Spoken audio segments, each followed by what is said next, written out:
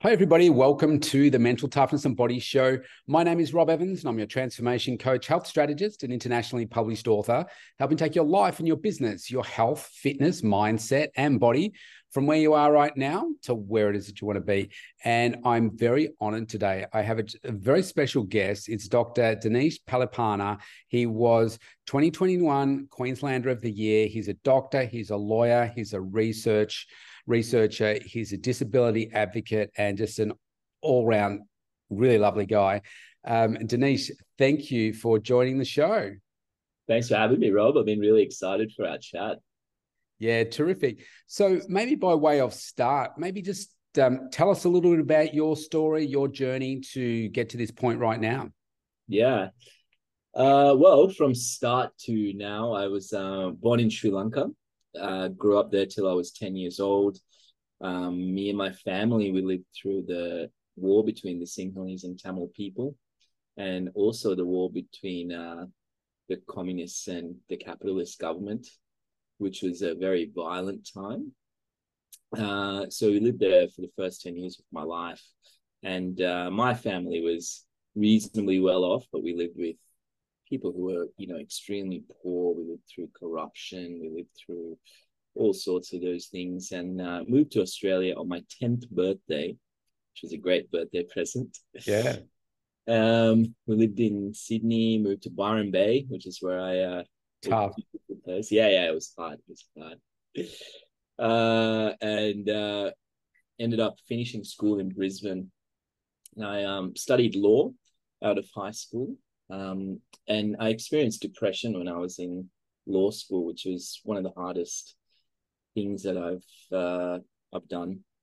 And that's what actually led me to medicine, because I started to see a doctor. He inspired me. So I decided to study medicine after law, got into medical school, and life was good. And I had a car accident in medical school, which caused a spinal cord injury. And I lost the use of my hands and everything below the chest.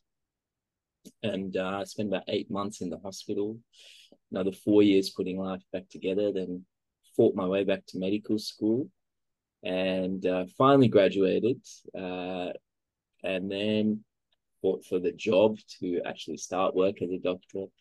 But here we are 8 years later, and I'm working in the emergency department of the Gold Coast University Hospital.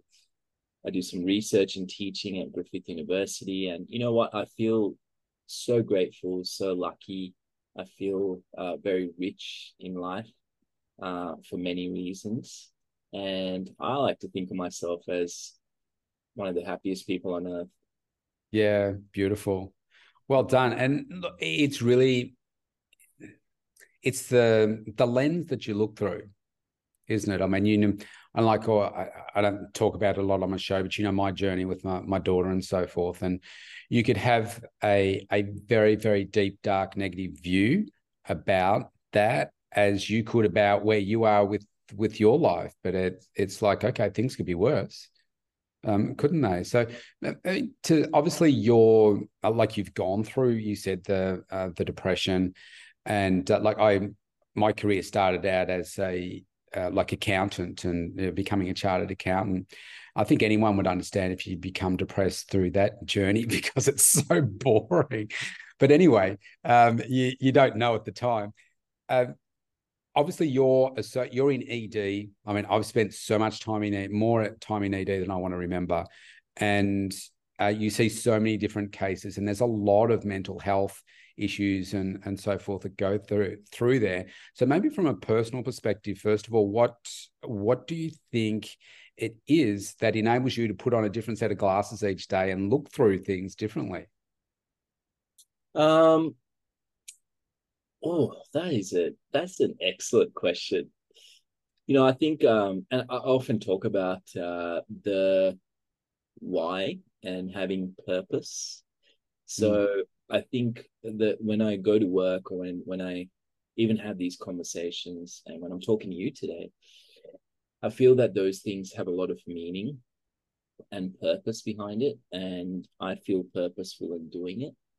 So when I go to work and do the thing in the ED, that's what fundamentally grounds me in that work. And when I'm there, I feel like, okay, this is my why, and this is meaningful to me. And I think that gives a great deal of resilience and strength and the want to better myself at it. So that's one of the biggest things that I go through. But I don't think also that through the day when I do different things, I'm not sure if I change that much as a person, because I think we have to be ourselves, right, when we go through life, whether it be work, home. And one of the things that led me to depression was when I was going further and further for myself. So I think while we might put on different lenses to look at things sometimes, it's so important that we are ourselves when we go about life and be genuine. So do you think, were you trying to be someone else, if you like? Yeah, definitely. And throughout my life, I think that was one of the biggest points of life where I felt that I was trying to be someone else, and that distance from who I really was and who I was trying to be. And we see it all the time, right? We try to be something else, and it doesn't work.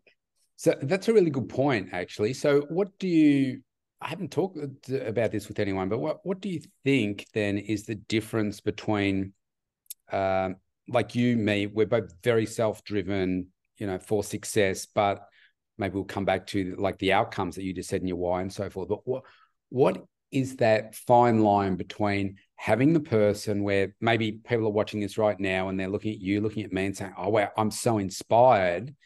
There's that fine edge where, okay, I'm going to follow to be inspired, but you've got to be your own self as opposed to being, I want to copy exactly I want to be who you are. And then that can take you down, because I think I've done the same thing. Like on social media, you look at, say, what other people do in my industry and you think, oh, well, I'll go do that. I probably did that for years before realizing, what are you doing? Yeah. And it doesn't work, right? Because even what we see sometimes, whether it be on TV or social media or what's portrayed to us, it's not real, and it's not who people are. And we're all so different. I think the trick in life is to find who we are and to come out of that. And when we do that, I think the whole world benefits. There is something I want to pick out on what you said earlier. I think you mentioned that we're both self-driven, but I think when I heard about your journey when we first met, I think what drives us both perhaps is something bigger than ourselves. And yeah, absolutely. Yeah. And I think that's very closely aligned with, if I liken this to business and dollars, for instance, let's be blunt and talk about business profitability. When things started to shift for me was I was very focused on making money in the business.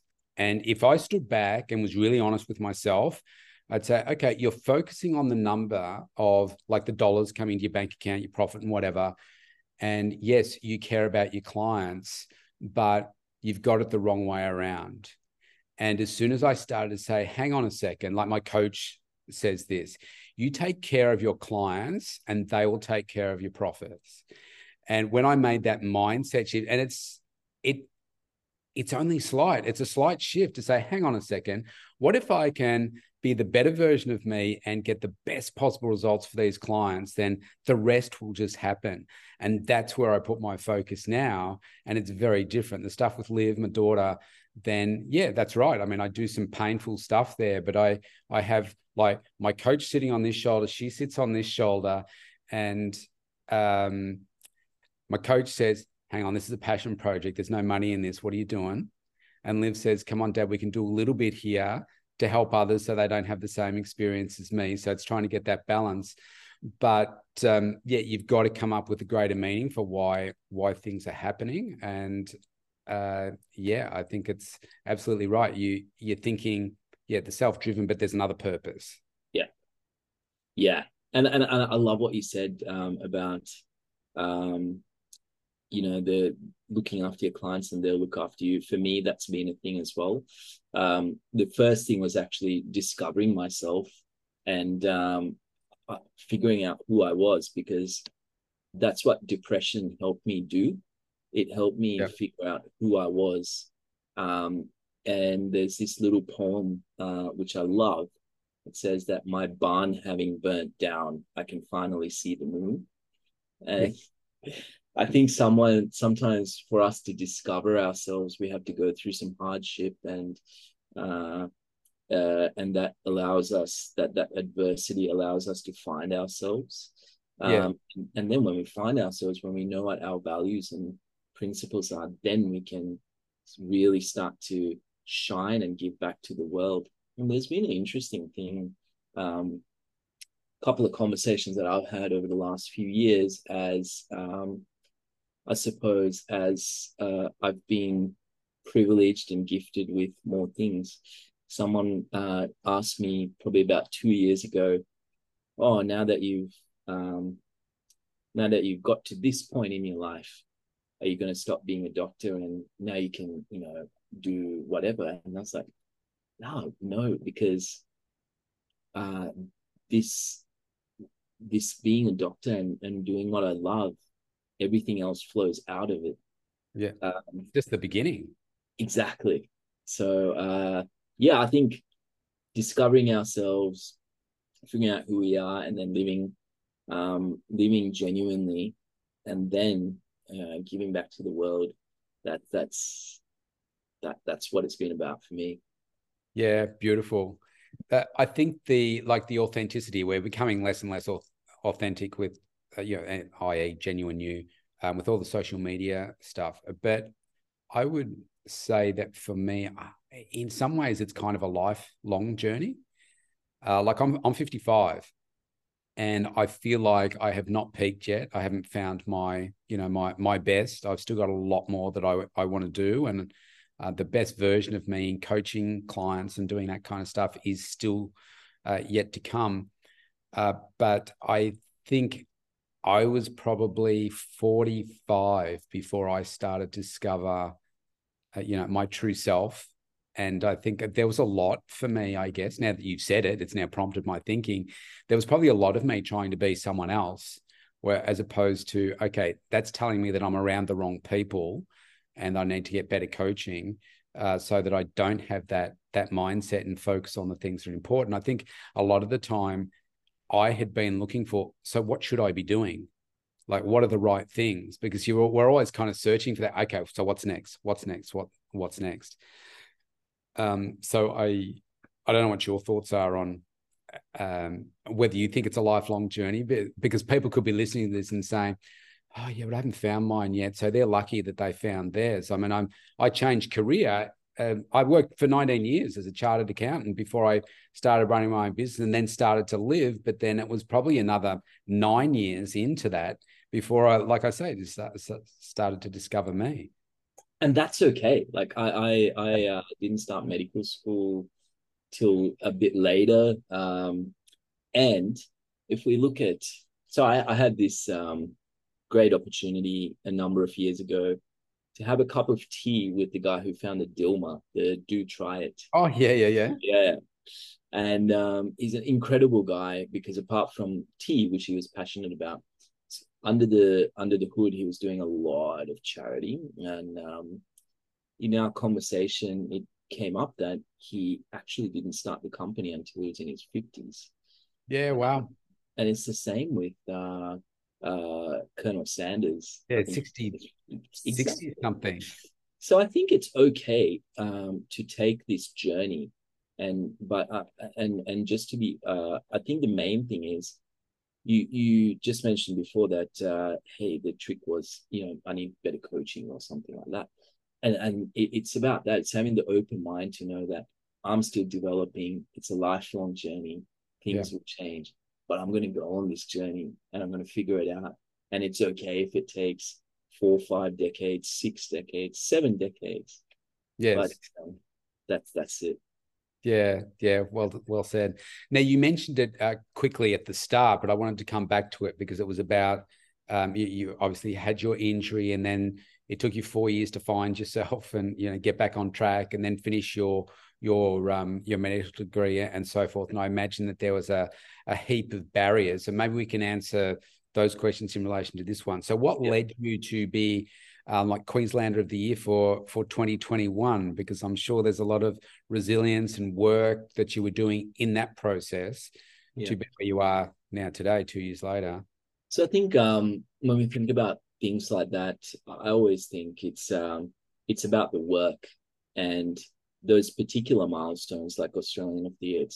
For me, it's been a reminder to keep going and to do more, and it's been a responsibility to do that. Yes.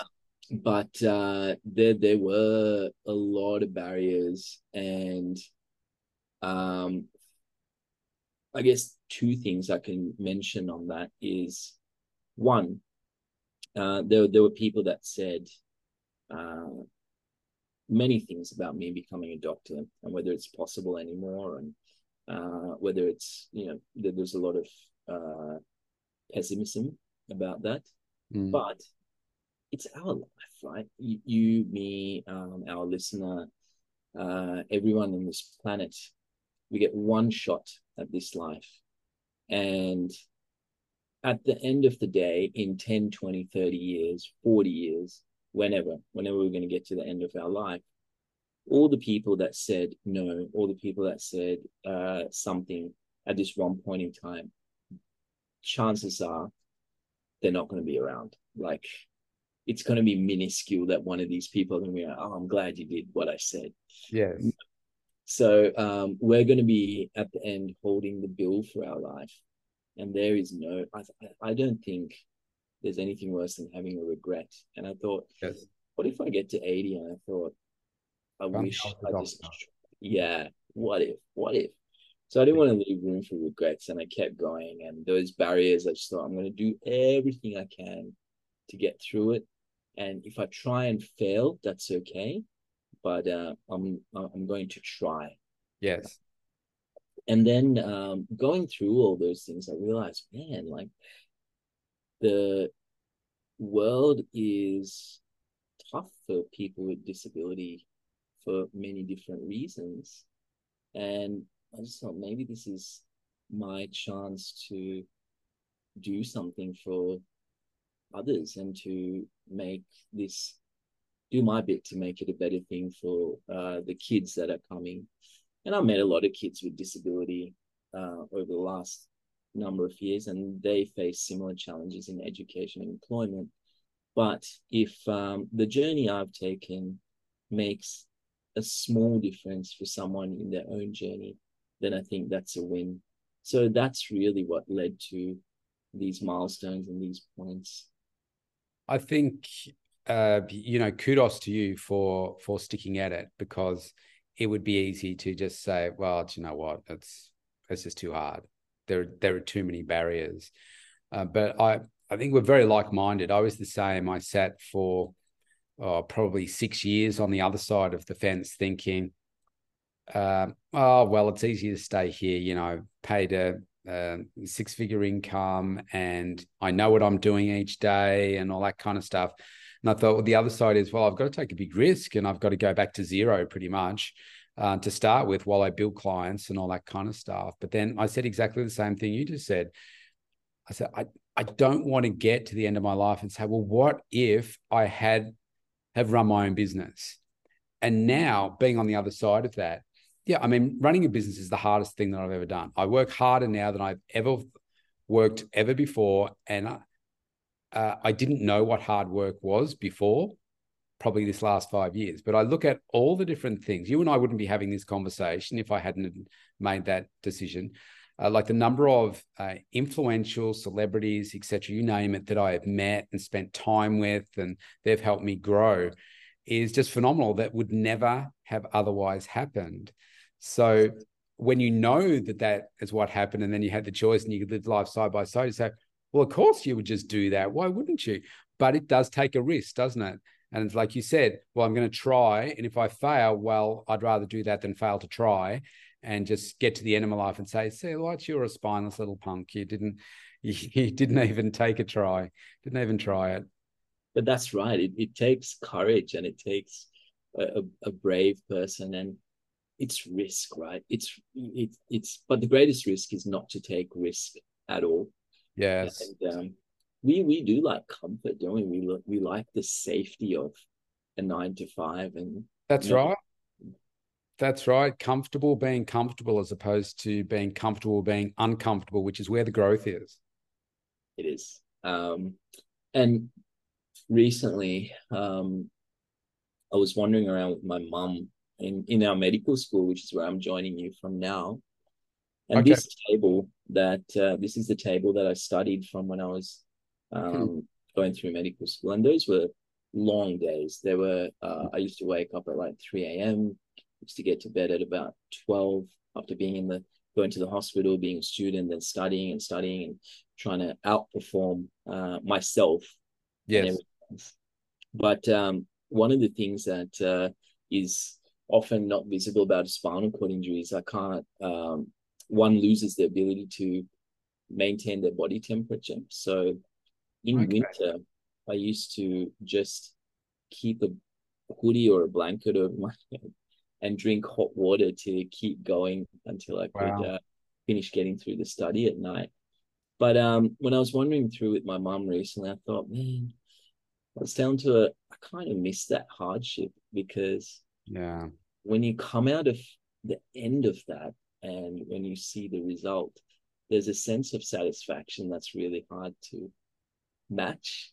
Yep. And I think when you put yourself through that over and over again, it's almost addictive. I'm glad you said that. On Monday this week, I interviewed Duncan Armstrong. I don't know whether you remember Duncan Armstrong, Olympic gold medalist.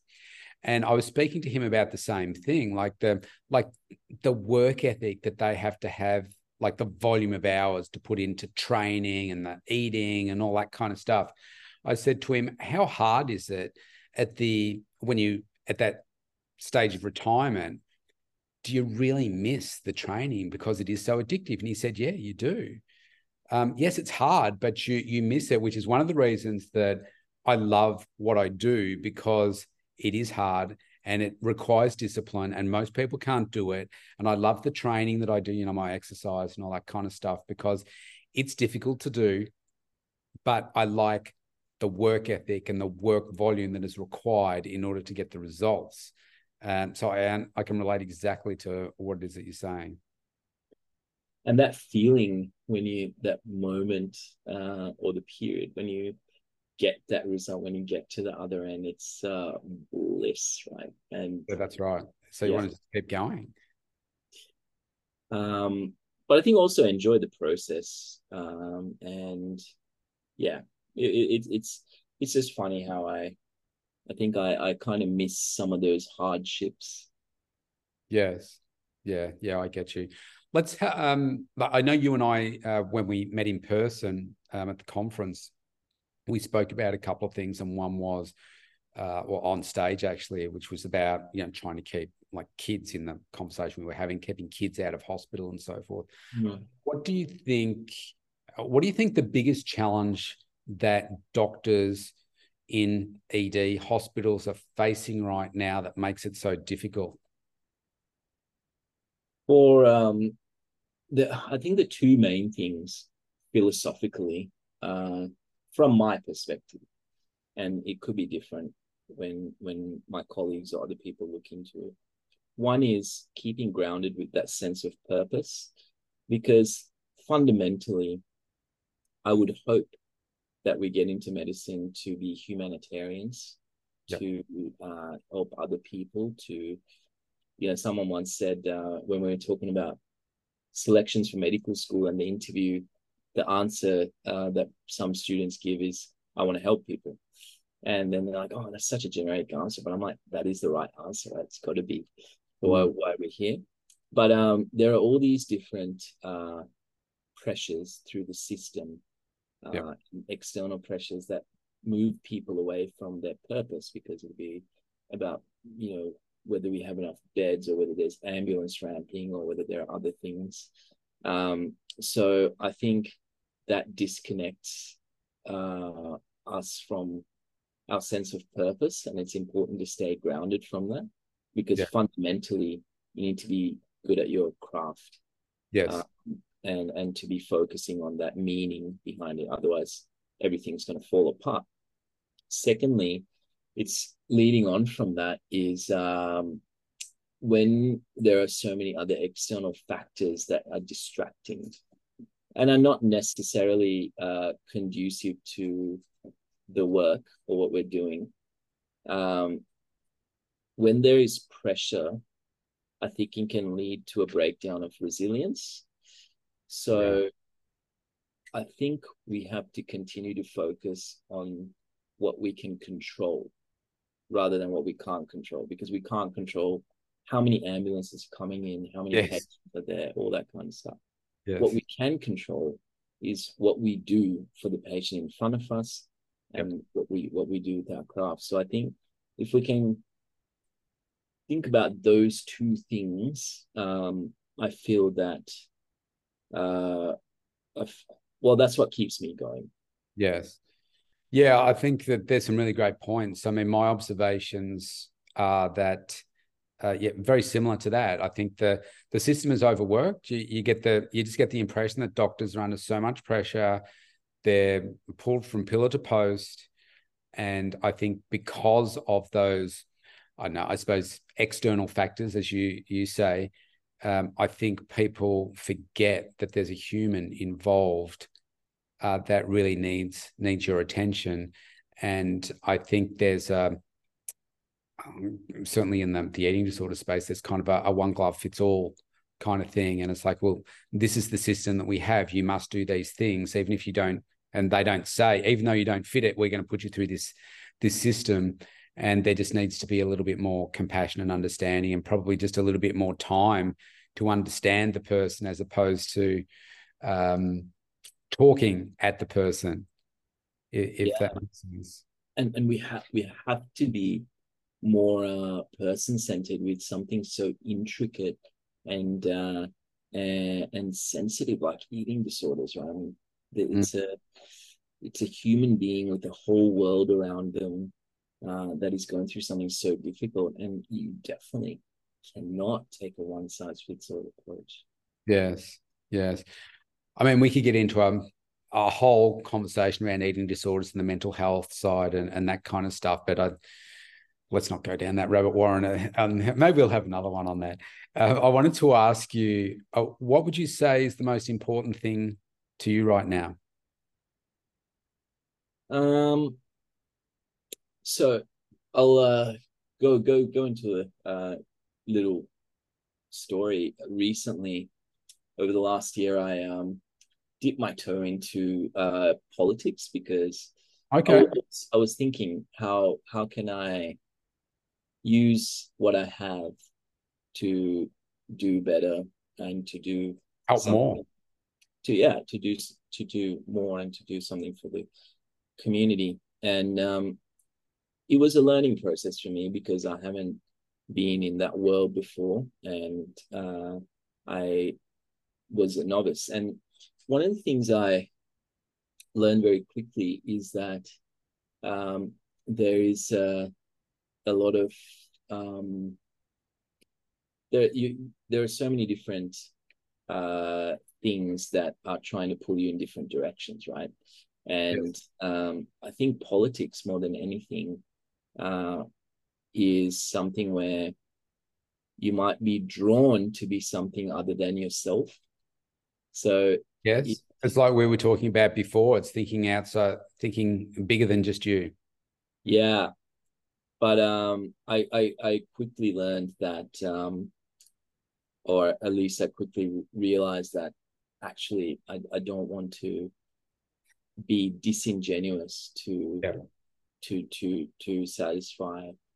Uh, yeah, and this is an interesting thing, because when you talk to people, um, over the last few years, just anecdotally, they're like, oh, I voted for this guy because I feel like he might be, uh, he might be, he might be crass, but I thought he's actually himself and not lying and being honest. That they talk about, and so I think we can't be disingenuous. So I'm reminded that I need to continue to be genuine to myself and to go through that. So that's important to me at the moment. So And you're still pursuing it? no, I don't think so. Not for the moment. And to stay on purpose, which has been the other thing. So Yeah. medicine's something so meaningful to me, and even the conversation that we're having right now, it's flown out of that. So I want to keep staying grounded in that core thing, uh, Yes. that means something to me, and to be continuing to get better at it, and to Yeah. continue to Anya. be a better human being. I want Yeah. to be a better son to my mom. I want to be a better doctor to the patients. I want to be a better friend. I want to Yeah. be, and I think that's a never-ending journey. So that's probably what's important to me at the moment. One of my observations of AI, and I had a guy on the show, or was it last week or the week before, about AI, and I do strongly believe this because I use it, that it's helping us become better humans if you use it right. And I really like that about it, because we're getting worse and worse. Like, you just think about the language that people use to each other, and the anger and the hatred and stuff, and none of that comes out of AI, which I do really enjoy. The what you were just talking about there with the politics side of thing, and when it came for kind of putting a ring around a few things we've talked about here, the stuff with my daughter, you have to come up with a greater meaning as to, why she's not here anymore. And I thought about, do I focus on, say, I don't know, let's just say the nurses in where that mainly looked after her, and focused on, oh, if only they did this or did that, or if the doctors did this or that. But to me, that wasn't big enough. And I'd started with some dog therapy, and I raised money for dog therapy and stuff. And then I thought, I want to have more impact than that, because let's just say that we worked with, say, even if I went in there and we worked with the nurses and said, look, these words and all that sort of stuff, great. Then those nurses leave. So it's lost. So what I wanted to do was have a much higher level. So that's when I started going to, okay, so let me meet with the heads of Monash Hospital, which is where she was treated. Let me meet with like all the highest level people at like Eating Disorders Victoria, politicians. Like, I wrote to the Prime Minister, he wrote back to me. I've met with so many different politicians now, and my name is very well known in Canberra now. Politicians tell me, they all know who you are. And so what I'm now doing is advocating for funding for an in-home program that would probably have saved my daughter's life.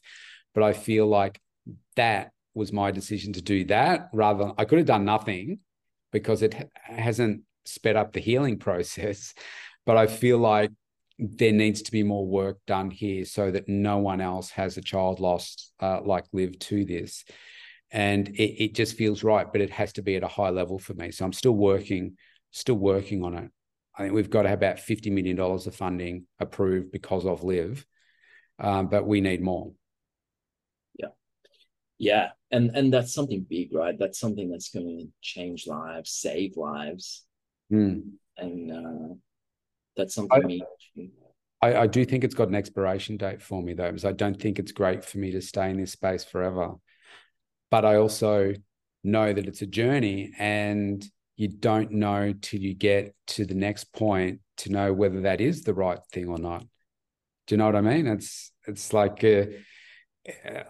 how far do I go? I want to raise the funding and then say, I reevaluate and say, all right, do I need to step away now, or do I need to step in? Because so many people are coming to me for things in this space and wanting me to do things in this space. And it's like, oh, do I want to do that, or do I not want to do that? It's tricky, but it's life's journey, right? Like, you don't know whether you might be the next prime minister, or down the track. You don't know. But right now, you've just parked it to one side. Yeah, and I think it's organic. One of the things, sometimes I think we contain ourselves too much in a plan or a formula, which doesn't allow us to grow like life. Maybe it might offer us opportunities that we might be blind to if we're not malleable enough to be open. Yes. And also, I grew up in a country that had a very large Buddhist population.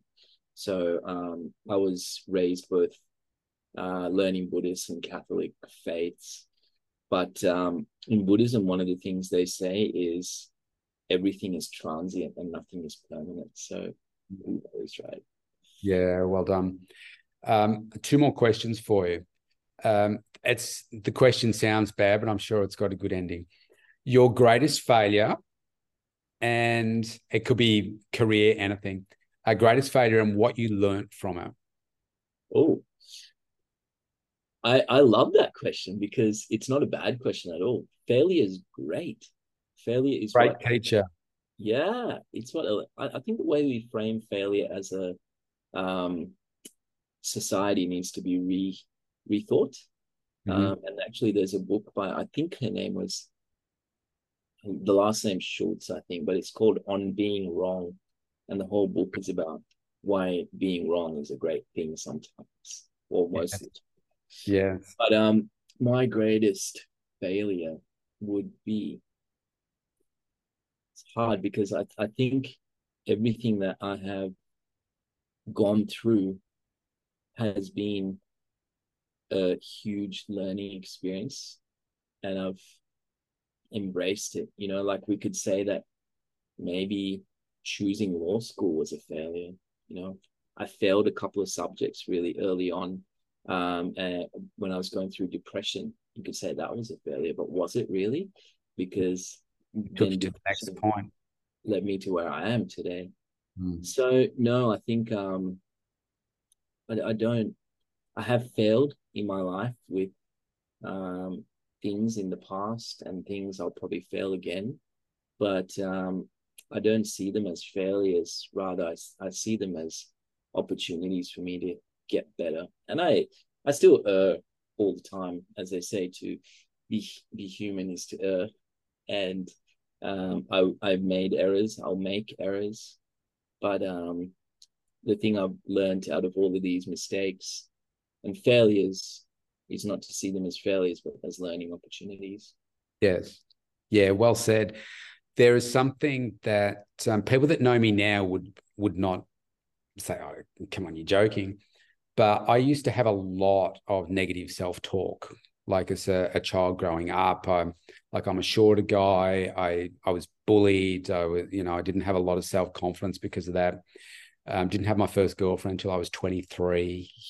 I had no idea what I was doing when I got one, and but now my mindset is so different. I liken it to there's a scene in Superman where the bullets are just bouncing off his chest and he's just walking forward, and I feel like that now because there's nothing, including my daughter, that can happen in my life where I can think negatively about it because I ask myself, what can I learn from it? And I refuse to answer it negatively because it's always, oh, you can't learn anything. But I come from a mindset, you have to answer it in a positive way. What can I learn? What's the opportunity from it, and where's the growth?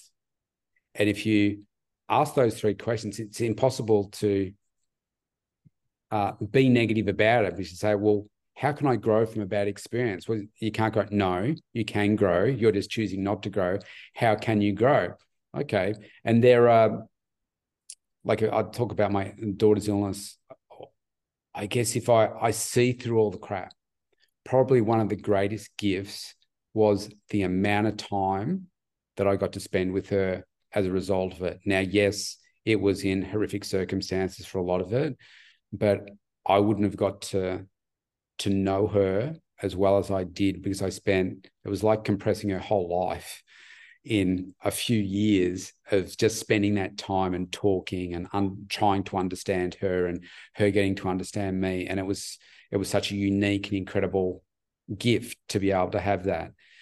Of course, I wish she was still here so we could continue that, but it was a gift in being able to have that experience. So I think you're right. We're always growing, we're always learning, we're always going to that next point, aren't we?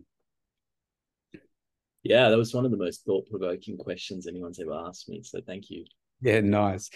This has been awesome. Before we go, I did want to ask you. You're involved with a couple of charities, or you have some favorite charities. Did you want to tell us a little bit about those? Yeah, I'd love to.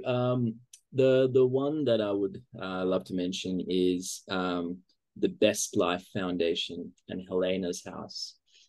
And these charities are linked, and it's about giving young people with disability a shot at independence. It's one of the thing that they do. And Helena's House has been born out of the Best Life Foundation.